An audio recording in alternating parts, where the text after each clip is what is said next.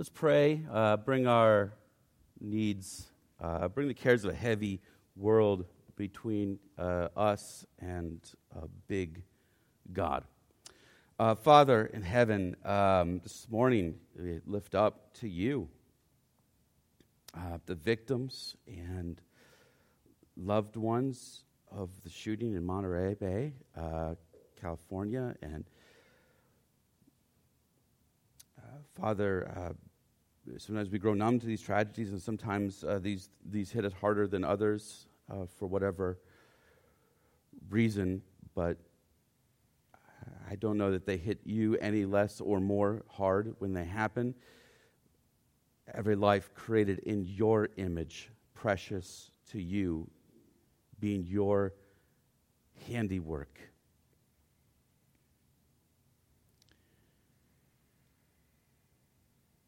And I suspect we can only gather that there are hundreds, thousands of individuals right now feeling hopeless and scared and feeling out of order with the universe.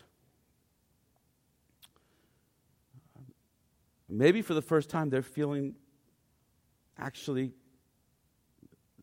the truth, that we are out of order with the universe. We are out of order with what you have made because we are out of order with you. We pray, Father, that your churches in and around Southern California would rise up and comfort so many hurting souls. Show them the love of Christ.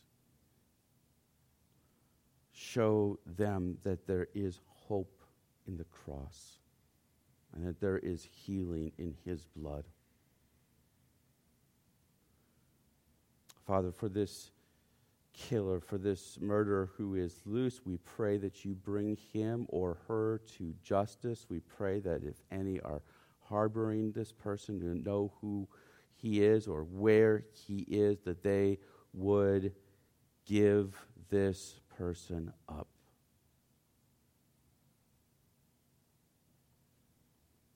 And we pray, Father, not just for justice in this life, because we know that justice in this life is fleeting and imperfect, but we pray, Father, for your perfect justice to be done. And that we have confidence in, and that we thank you, God, because we know that either in eternity or on the cross, your justice will be done. Father, we pray this morning for the Hmong Shui people of China and Vietnam as well. We pray, Father, that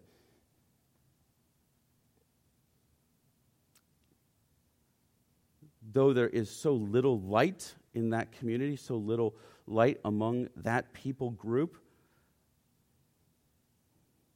that you would raise up in their communities gospel light.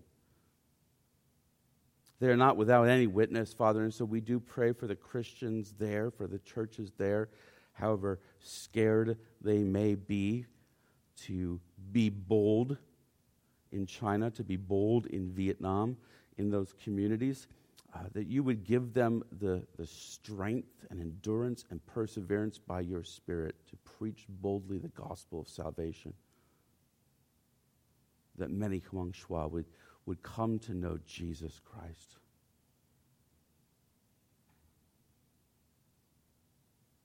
Pray, Father, for our own hearts this morning, that we would hear your word and believe, and make us who are of little faith of a little bit more. It's in Christ's name we pray. Amen. If you got a Bible, we're going to be in 1 Samuel 20. If you don't have a Bible, you can probably pull your phone out and Google search it.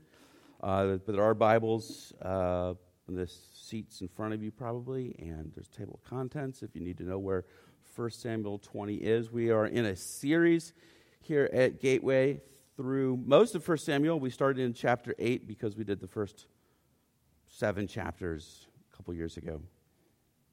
1 Samuel 20, we're going to be finishing out here right about the time the college is let out for the summer.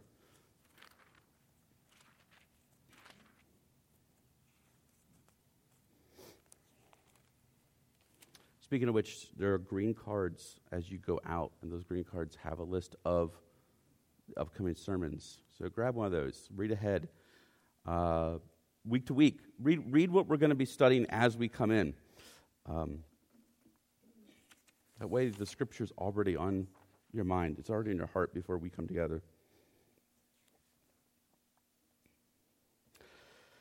1 Samuel 20, then David fled from Naioth and Ramah and came and said before Jonathan, what have I done? What is my guilt? And what is my sin before your father that he seeks my life? And he said to him, far from it. You shall not die. Behold, my father does nothing, either great or small, without disclosing it to me. And why should my father hide this from me? It is not so.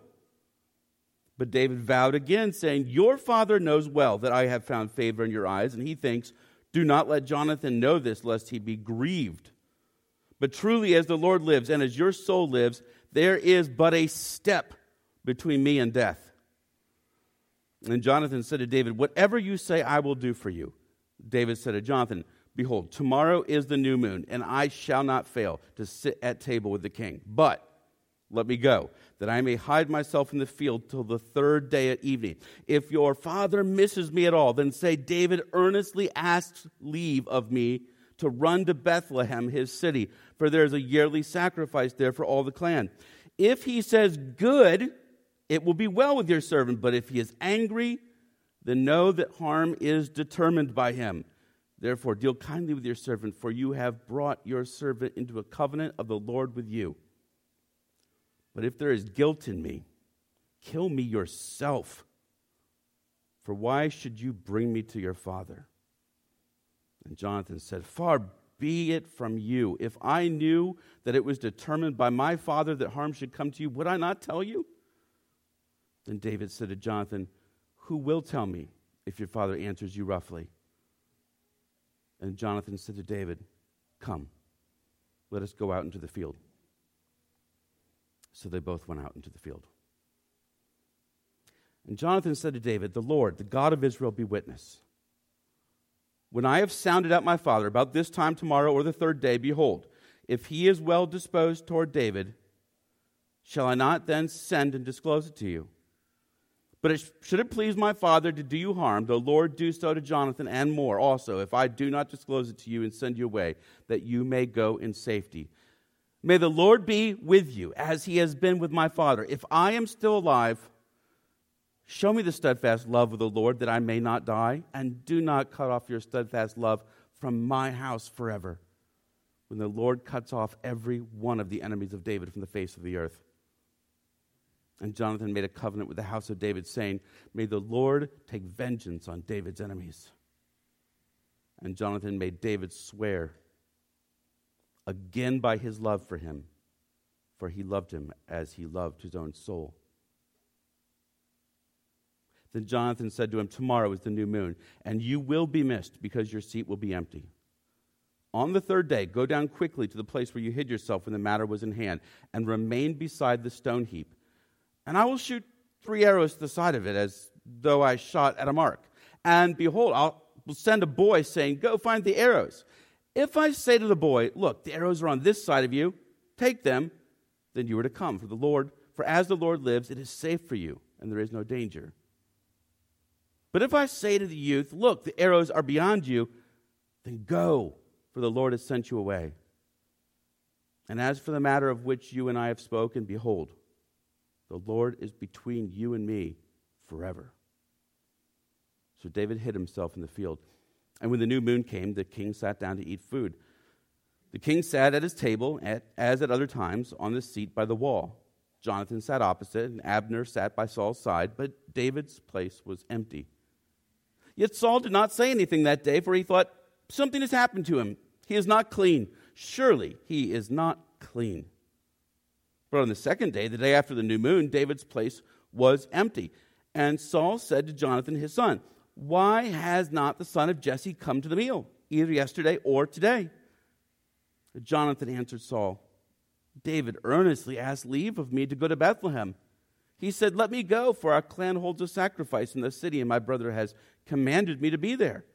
So now, if I have found favor in your eyes, let me get away and see my brothers.' For this reason, he has not come to the king's table." Then Saul's anger was kindled against Jonathan, and he said to him, "You son of a perverse, rebellious woman, do I not know that you have chosen the son of Jesse to your own shame and to the shame of your mother's nakedness? For as long as the son of Jesse lives on the earth, neither you nor your kingdom shall be established. Therefore send and bring him to me, for he shall surely die." Then Jonathan answered Saul his father, "Why should he be put to death? What has he done?" But Saul hurled his spear at him to strike him. So Jonathan knew that his father was determined to put David to death. And Jonathan rose from the table in fierce anger and ate no food the second day of the month, for he was grieved for David because his father had disgraced him. In the morning, Jonathan went out into the field to the appointment with David, and with him a little boy. And he said to his boy, "Run and find the arrows that I shoot." As the boy ran, he shot an arrow beyond him. And when the boy came to the place of the arrow that Jonathan had shot, Jonathan called after the boy and said, "Is not the arrow beyond you?" And Jonathan called after the boy, "Hurry! Be quick! Do not stay!" So Jonathan's boy gathered up the arrows and came to his master. But the boy knew nothing. Only Jonathan and David knew the matter. And Jonathan gave his weapons to the boy and said to him, "Go and carry them into the city." And as soon as the boy had gone, David rose from beside the stone heap, fell on his face to the ground, and bowed 3 times. And they kissed one another and wept with one another, David weeping the most. Then Jonathan said to David, "Go in peace, because we have sworn, both of us, in the name of the Lord, saying, 'The Lord shall be between me and you, and between my offspring and your offspring forever.'" And he rose and departed, and Jonathan went into the city. It's a little bit longer passage than we've had in some of the sermons in this series. What do you do when you're forced to choose? And I'm not talking about what you want to eat for dinner, although I understand that can be a monumental undertaking for some of us. I get that. I know the feeling of being chronically indecisive about inconsequential matters. And I'm talking about being forced to make a choice that is ultimately life-altering.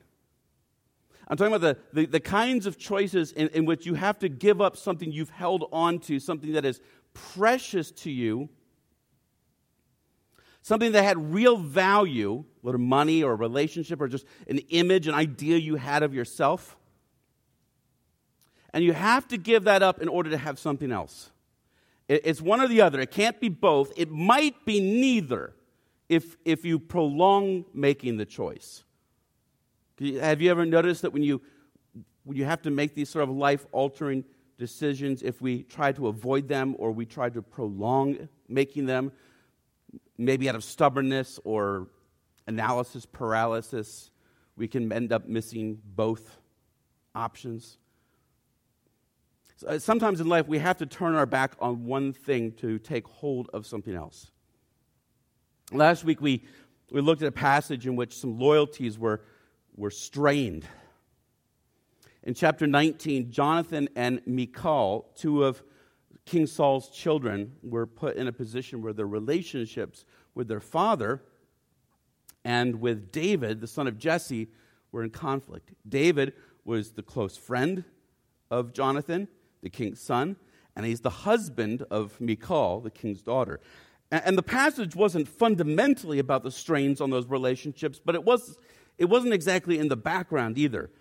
And in the end, both Jonathan and Michal found ways to stay in favor with their father while doing the right thing by David. But in chapter 20, Jonathan isn't going to have that option anymore. He's going to have to make a hard choice. And how and why he makes that choice, I think, has grave importance for us listening today. And we'll examine how that decision unfolds through 4 scenes, and then apply that truth to our lives. And we'll apply a little bit as we go, but the main application is, I'm going to save for the end. Like I said, there's kind of 4 scenes in this passage. We're going to walk through them. Last week we saw how first the king's son, Jonathan, and then David's daughter, or David's spouse, Michal, the king's daughter, and then the Holy Spirit himself were used to sustain David, God's servant, amidst his suffering. And we noted that God does not promise a life without suffering, but he does promise to sustain his servants in their sin multiple times. In fact, Saul attempted to kill David several times after Jonathan talked him out of it.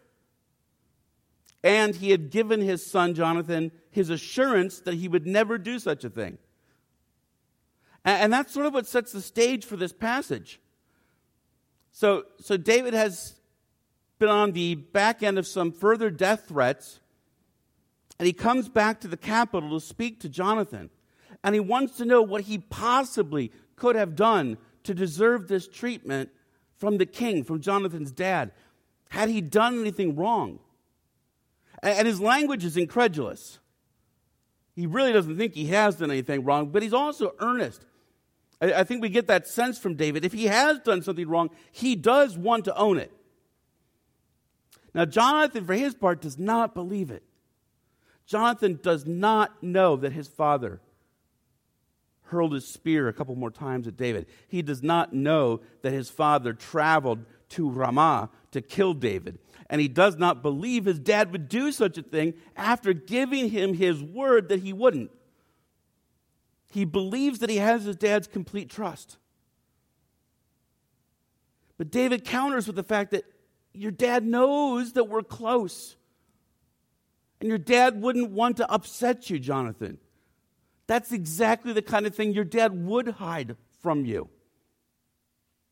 Jonathan doesn't want to believe that his father could have betrayed his trust. He doesn't want to believe that his father could be a cold-hearted murderer. I mean, that's a lot to take in. That's life-changing information.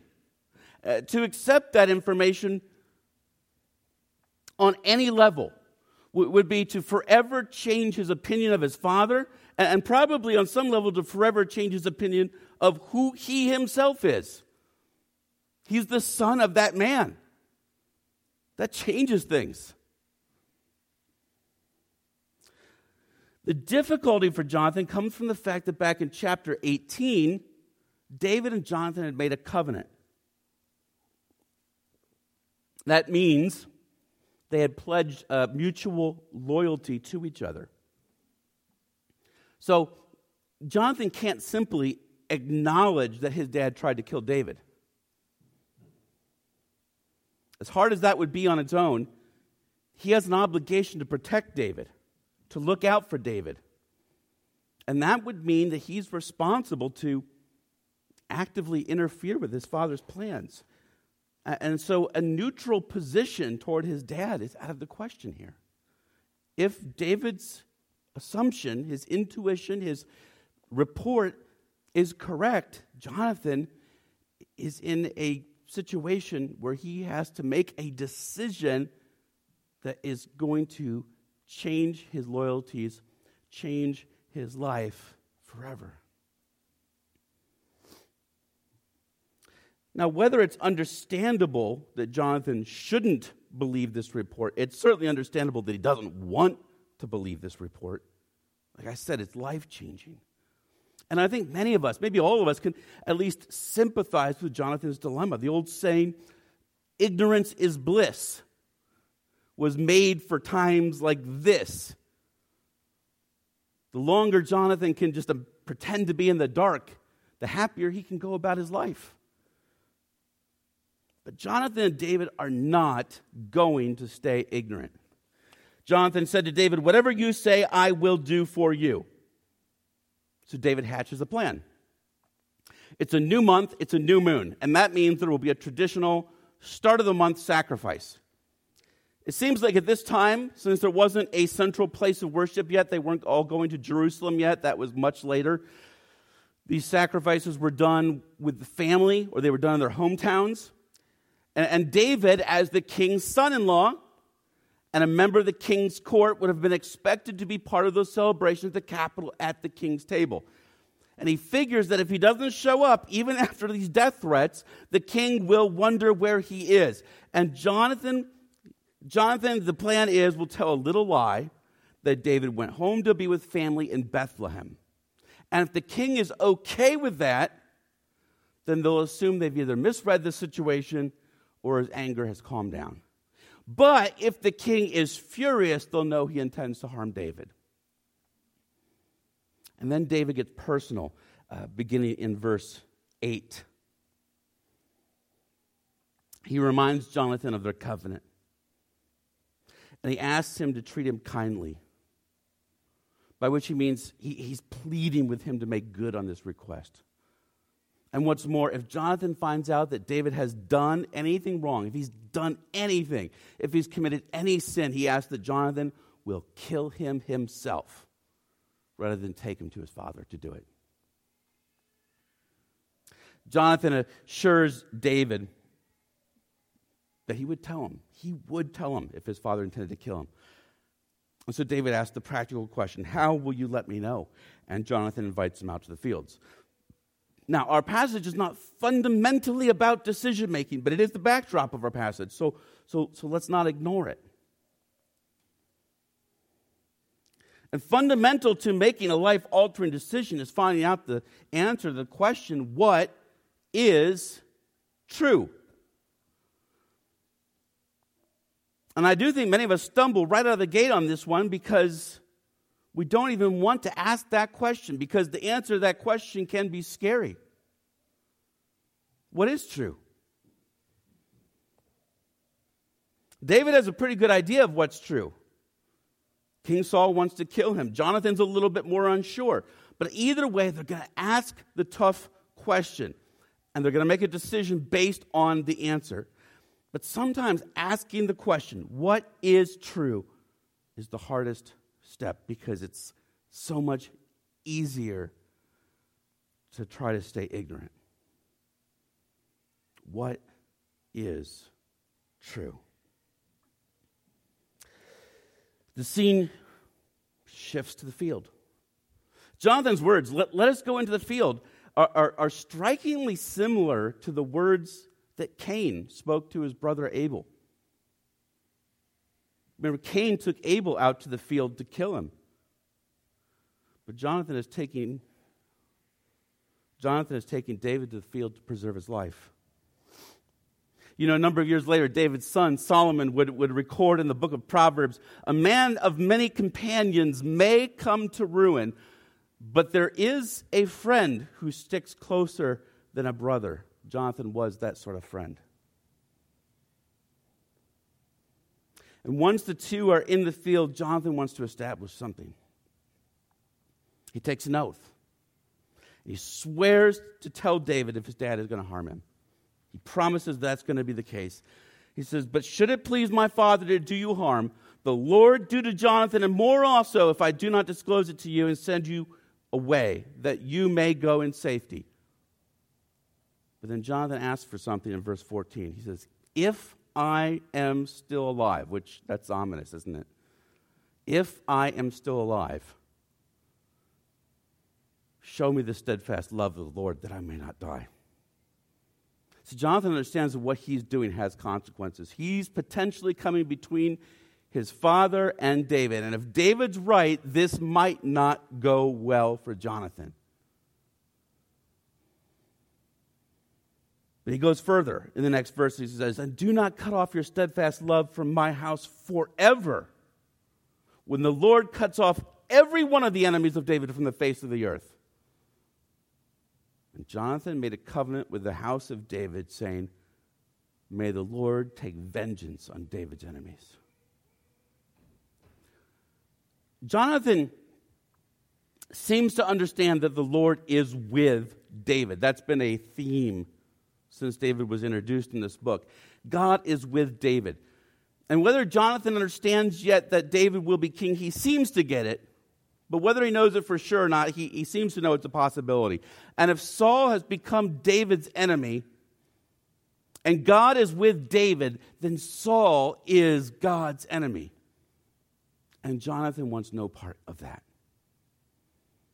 And so Jonathan makes a covenant with the house of David. In chapter 18, Jonathan made a covenant with David as an individual.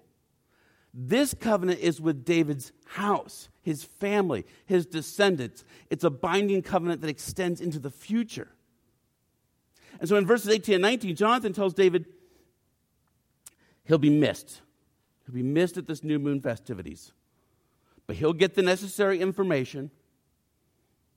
So go hide by the stone heap in the field on the third day. And then he'll pretend to go out and do a little target practice with his bow and arrows. He'll shoot a handful of arrows, send a servant to get them, and based on whether he thinks his dad is out to kill David or not, he'll yell out either one set of directions or another set of directions for David to hear. And in that way, David will know whether he's safe to come home or he needs to run away. By the way, if you're wondering, if you don't care, you don't care. But I was wondering, I was curious, so maybe you are too. When I look on a calendar, I see that the new moon is one day, right? You look on a calendar, full moon's here, new moon's here, right? And the new moon is the opposite of the full moon. It's when the moon is completely in the earth's shadow, right? And so it's completely dark in the sky. But they're celebrating for 2 days in this passage. Even though on my calendar, it's one day. So here's why. From an astronomical perspective, the new moon is an instant in time, right? There is an instant in which the moon is completely in the earth's shadow. An instant. In Cleveland, that was roughly 8:53 p.m. last night. If you looked up at 11 p.m. last night, technically, a part of the moon was out of the earth's shadow, and there was a tiny, tiny crescent, but you couldn't see it. It's too small. As far as the naked eye is concerned, the moon was dark all night. As far as the naked eye is concerned, the time between when a human can see the last sliver of light at the end of the lunar cycle and the first sliver of light at the beginning of the news cycle, well, sometimes that can stretch across 2 nights. And apparently the ancient Israelites celebrated for 2 nights on those occasions. So, neat, huh? Anyhow, this has been your episode of Cosmos with Neil deGrasse Tyson. Moving on. Anyhow, as for Jonathan and David, they have their plan to find out about King Saul's intentions. And they have a plan to covertly communicate those intentions to David once the monthly celebrations have passed. And that's worth noting. They need to know what is true, so they make a plan to find out. They aren't going to allow ignorance to be their bliss. They have a plan. We've established that. But they're also prepared for the worst. If the truth leads them into a dark place, and make no mistake, sometimes truth leads us into dark places, they were prepared. They were prepared 2 ways. They were prepared to get David out safely, but Jonathan also took steps to secure his future and his family's future, so that if David ever had to come after Saul's family, Jonathan would not be a part of that. And those of you who know the rest of the story know that that very much comes true. After David is finally recognized as the king of Israel, and that story plays out over many chapters in the book of 2 Samuel, David looks for ways to show loyalty and faithfulness and love to the descendants of Jonathan. So Jonathan's preparation will eventually pay off. So when facing life-altering decisions, we make preparations, or we ought to make preparations for the worst parts of the possible outcomes. We don't want to ignore them. So the scene shifts again, this time to the festivities, and as expected, everyone's there except David. We might wonder why Saul would have expected David to show up with all the killing and whatnot. Tends to dissuade the party guests. I imagine there's a lot of things going on. For one thing, he's the king. He's used to getting what he wants. For another, he's attempted to kill David in the past, and David just kind of dutifully continued to serve him because David just kind of was like that. And so he might have thought that David would return to serve him just like before. And for another thing, Saul just seems to be that dense that he doesn't appreciate how his actions affect others. We might note that about abusive and narcissistic people, that they often act that way. But whatever the case, Saul did expect his son-in-law to be back for the sacrifices, and he wasn't there. And for the first night, Saul reasoned that David, who was generally a rather devout and pious Jewish young man, may have become ritually unclean. There's many reasons a person could become ritually unclean under Jewish law. Like one of them might be just touching a dead body. If you touch a dead body, then you can't attend the sacrifices. That would have been easy for someone like David, who was a warrior, who's out doing battle, or just an accident. You run into your neighbor. People died young back then. For any number of reasons, though, you could have wound up just being accidentally unclean. You had to go through a ritual process to cleanse yourself, and by the next day you would be clean. And so Saul figures that's probably what happened. It was common enough at the time for a person to be unclean. But when David doesn't show up the next night, then Saul knows something's wrong here. So then he asks Jonathan, "Why has not the son of Jesse come to the meal either yesterday or today?" Jonathan's ready for that, and he feeds his dad the lie that he and David had planned. David's brother had asked him to come home to Bethlehem for the feast. David asked Jonathan for permission. Jonathan told David it was okay to go. And Saul is livid. He calls Jonathan a son of a perverse, rebellious woman. And that translation really doesn't do justice to what Saul is saying. You can use your imagination. This is one of those places where the Bible is actually pretty raw, but our modern sensibilities suggest that we can't be raw in a spiritual setting, so we mute it. We mute it a bit. But Saul's words are very harsh. It's not that Saul doesn't believe Jonathan. He probably does, but he also, A, wants to kill David, B, thinks Jonathan knows it, and C, thinks Jonathan is protecting David one way or another. And he also thinks Jonathan's a fool. When he says, "For as long as the son of Jesse lives on the earth, neither you nor your kingdom shall be established," what he's basically telling Jonathan is that David is the greatest threat to Jonathan inheriting the throne. Saul knows that David is the one God has chosen to be king. He knows it. He's telling Jonathan that if he wants the riches and the glory and the goods of the kingdom, that his greatest interest is in siding with his father and destroying David. Because if he sides with David, he's not going to get any of that.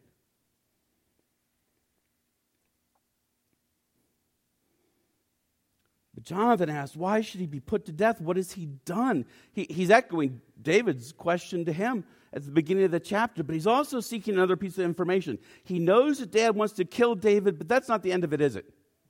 Because if his dad has a good reason to kill David, if David has committed any sort of crime worthy of death, then Jonathan needs to know that fact because David has asked Jonathan to kill him if he's done anything like that. But Saul's only answer is to hurl his spear at his own son, the way he had thrown it at David several times before.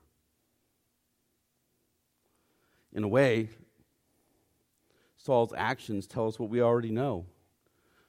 Jonathan was siding with David. Jonathan was one with David. And so Jonathan leaves. And in leaving, Jonathan's making a choice, isn't he? He's making a decision. He now knows the truth. His father intends to kill David. His father even makes an attempt to kill him for defending David too strongly.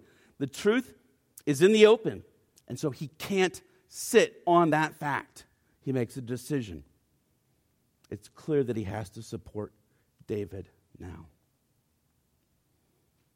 And that takes us to our final scene. Jonathan goes to the field the next day, and he has a little target practice. He gives the verbal cue to the boy who is with him to tell David that Saul is, in fact, out to kill him, and he sends the boy home. And that's a reminder that Jonathan's decision could not merely be an intellectual one. He could not just say in his head, all right, I'm going to follow David. I'm going to support David. I'm on David's side, not my dad's side. I like David better than my dad. My dad is a real jerk. I'm going to follow David. No. His decision required clear and resolute action. Even though there was risk in being found out, life-altering decisions must be made with both our heads and our hands, our attitudes and our actions. There has to be motion. Can't be just up here. But something unexpected happens, doesn't it? David gets out of his hiding place. He's supposed to just flee, right? He's supposed to hear the word from Jonathan that my dad's out to get you, in coded language. My dad's out to get you, and just flee. But he can't. He comes out of his hiding place. He bows 3 times before Jonathan in honor and respect. It really throws off the whole covert operation, everything they've planned this entire chapter. All the work at secret communication is done away with if David's just going to come out of the hiding place and into the open. But it seems like this true bond of friendship the men shared could not keep them apart. And they kiss each other, which was not strange in their culture, and they weep. And Jonathan tells him to get out of town. And on the way out, he reminds him of their covenant, not just between them as men, but between their families. And they go their separate ways. And the response reminds us these life-altering decisions, it's okay, it's normal, it's even maybe good that they come with intense emotions. Jonathan had a permanently damaged relationship with his father. And though his relationship with David was probably never stronger than in that moment, he also didn't know if he'd ever see David again. And so it was a bitter day. And as for David, it was his last hope at a normal life. It was gone. I mean, he was pretty convinced of this fact at the beginning of the chapter, but now he knew it was true. There was no going back. He was leaving his wife. He was leaving his best friend. He was leaving his career. He probably couldn't even go back to his hometown without jeopardizing his family. So it's no wonder it is the last we have heard of Bethlehem in this book. It is a bitter day for David, too. Life-changing decisions are marked by action, and they are marked by real emotion. That's okay. So life-altering decisions should be based on truth. If you don't know the truth, you need a plan to find out the truth. Once you know the truth, you need to make a decision. And once you make a decision, you need to put that decision into action. And it's okay, it's right even to be emotional over it. There will likely be reasons, both good and bad, to weep. That's just good advice. That's just wisdom. That's wisdom I think we can derive from the life of Jonathan and from the life of David. But there's something more here. Jonathan wasn't making just any life-changing decision. He was making a decision about who would be king.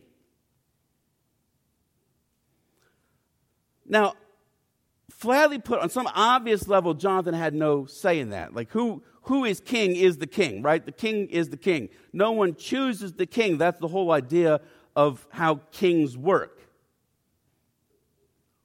But we choose whom we honor as king, right? I mean, part of the reason why the King of England is a joke is that he has no real power, he has no real authority, and he commands very little respect in his personal affairs. So even in Great Britain, like a quarter of the population in a recent survey dislike the man. Dislike him, not even neutral, dislike the man. And less than half of younger Britons even think there should be a monarchy. But each Briton can decide to honor Charles as king or not. They can't really choose whether he is king, but they can choose whether they honor him as king or not. And it seems like the majority don't. But hey, that's them. Glad to be an American.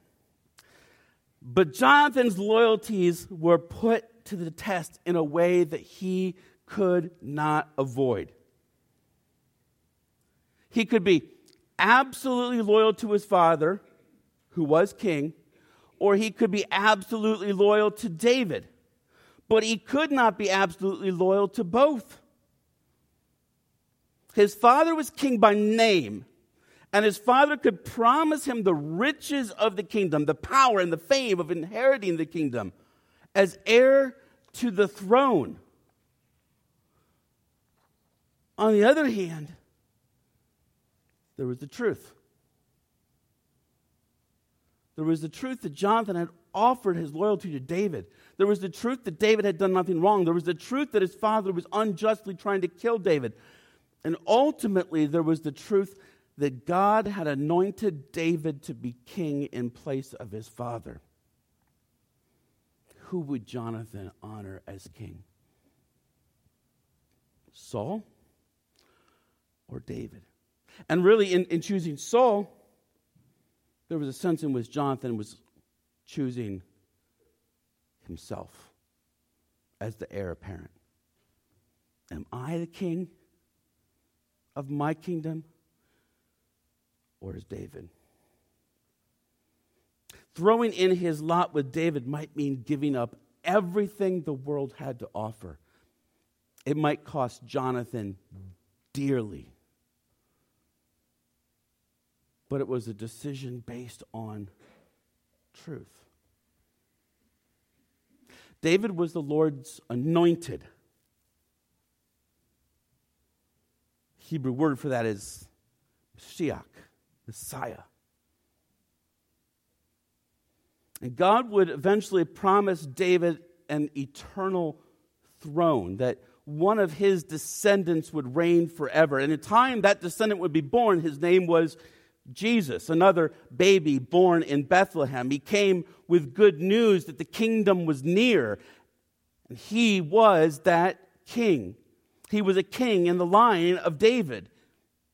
But he was a king who was far superior to David. David was a righteous man, but David was a sinner, and he's going to prove to be a sinner if you know the story of David. He is a very imperfect man. He looks like a saint next to Saul, but he has his flaws.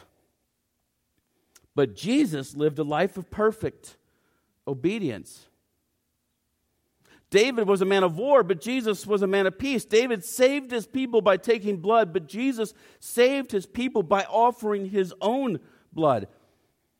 As a perfect man without sin, Jesus died in the place of sinners. He defeated sin and he defeated death so that those who rally around his victory in faith can get in on the spoils of that victory. Forgiveness from sin and eternal life. That is good news. Jonathan, in his own way, made that call. He knew that God had chosen David, and he'd rather be on God's side with God's promises, no matter how much he had to give up, than to have the promises of a rejected king and a rejected father named Saul. And we are all called to make a similar life-changing decision. What to do with the Lord's anointed, the Lord's Messiah, with Jesus. It's an absolutely life-altering decision. So you should not make it lightly.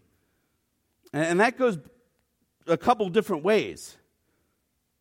But you do have to ask yourself, what is true? It does start there. If Jesus is the Messiah, if Jesus is the King of Kings who died for the sins of the world on a Roman cross some 2,000 years ago, and if Jesus rose from the dead because he won the victory over sin and death, then that matters. That changes everything. Now, if that's not true, you can continue to be the king of your own little kingdom. You can continue to honor yourself as the sole master of your life. And you can look forward to whatever riches the world has to offer. But if that's true, then there will be a reckoning because he's king and you're not. And you can either honor him as king now or recognize that he's king too late. If that's true, it's a hard thing to ignore. But make no mistake, some people tried. Jonathan tried. We saw this in chapter 19. Jonathan tried to hold on to his loyalty to David and his loyalty to his father. He couldn't. It worked for a little while, but eventually you will be loyal to one, loyal to the other, or neither. You cannot serve both you and Jesus. You can't serve both your career and Jesus. You can't serve sex and Jesus. You can't serve alcohol and Jesus. You can't serve money and Jesus. You name it and Jesus, you can't serve them both. It will come to an inflection point, and you will need to decide what is your king. You need to make a plan to figure out what the truth is if you're not sure. If you're not sure whether that is true, then you need to make a plan, because if that's true, it matters. And sitting in the ignorance of the blissfulness of ignorance is not a great plan. It just feels good for a little while to put off the anxiety for a better day that never comes. You need to make a plan. Life and death are in the balance. You cannot let this go. Do not sit around. Jonathan and David had a plan to find out the truth because they were unsure. We should do no less. I'd love to sit down with you and tell you why I'm sure. I can lead you to good books. I can lead you to good arguments. There are others here in this church that can do the same. Many, I'm sure, who can do it better than I can. But don't sit on this. Ignorance is not really bliss. It just feels like it for a while. Make a plan to find the truth. And once you know the truth, decide. And once you decide, you need to act on it. And this is where I see some people who call themselves Christians get tripped up. Because they think they can leave their decision in intellectual space, in heart space. But you need to take decisive action. The Bible speaks of faith and speaks of repentance as sort of two sides of the same coin. Faith is the intellectual, heartfelt commitment. Repentance is the change that is produced by such a commitment. And if you don't have one, if you don't have the repentance, then you don't really have the right kind of intellectual commitment that the Bible is talking about when it speaks of faith. You need to take decisive action, and that means giving something up. There are things this world offers that will no longer be on the table for you. There may be people who walk away from you. There will be things you didn't even expect to lose that you will lose. But there will be things you gain. A new family, a new community, eternal life, all the riches in the eternal kingdom, and all the inestimable riches of truth itself. When I first came to the realization that this stuff was true, I had a decision to make. I just remember laying in my bed one night thinking to myself, this is true. And I just remember thinking to myself, yeah, but this is not going to go over well with these people. This is going to be a tough situation. If I do this Jesus thing, this is going to be heavy. And I remember thinking to myself, but if it's true, why would I want to live any other way? Whatever it costs me, I want to live by what's true. I don't want to live with my head in the sand, pretend like it's not true just because it's more convenient for me, because it's easier for me. But make no mistake, you'll leave something behind. Jesus taught his disciples, truly I say to you, there is no one who has left house or brothers or sisters or mother or father or children or lands for my sake and for the gospel, who will not receive 100-fold now in this time, houses and brothers and sisters and mothers and children and lands with persecutions, and in the age to come eternal life. But many who are first will be last, and the last first. So be it. And it's okay to weep. It's okay to weep. I don't think you'll weep over much. The promises of Jesus' kingdom are so much greater than the promises of the kingdom of this world. But notice Jonathan didn't weep over losing the kingdom. Jonathan didn't weep over losing his dad. He wept over losing proximity with David. Jesus' disciples despaired when he was crucified. And they rejoiced when he rose from the dead. And when he ascended to heaven, they may have been saddened. They missed him, but Jesus promised that he would be with them always. How? Well, Jesus said when he left, he would send them a helper. In some translations, it's a counselor or a comforter who was the Holy Spirit to be with them. And so we Christians, though we have times when we long to see our King, and it's okay to weep because we love our King, we have a comforter. The Apostle Paul, as he neared the end of his life, wrote to his friend Timothy, finally, the crown of righteousness is reserved for me. The Lord, the righteous judge, will award it to me in that day. And not only me, but also to all who have set their affection on his appearing. But it's okay to weep. Not the evils that we give up, but sometimes the relationships they signify, yeah. It's okay for Jonathan to grieve that Saul does not recognize the true king. It's okay for Jonathan to grieve that his dad could not celebrate David with him. It's okay for Jonathan to grieve that meant his relationship with his dad was going to be strained.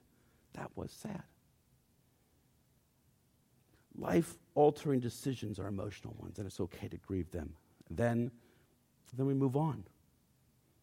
Then we move on because the decision has consequences. And so Jonathan grieves and he goes back into the city.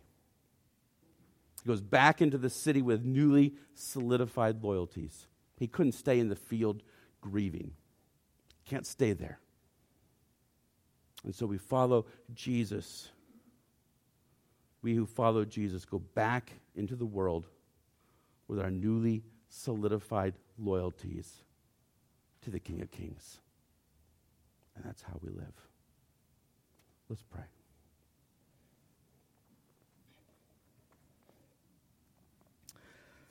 Father, we make us resolute, God. Make us sure.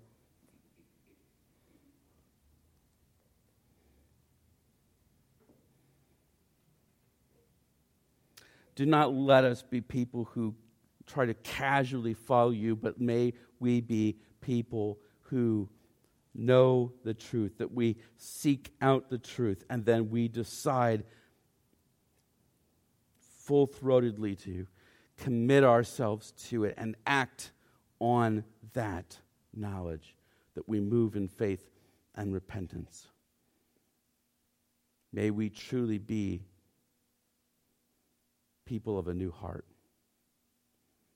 And we pray for those who have not yet come to that point of decision that they would do so now, soon, quickly. And come, Lord Jesus. It's in his name we pray. Amen. Let's sing one more time to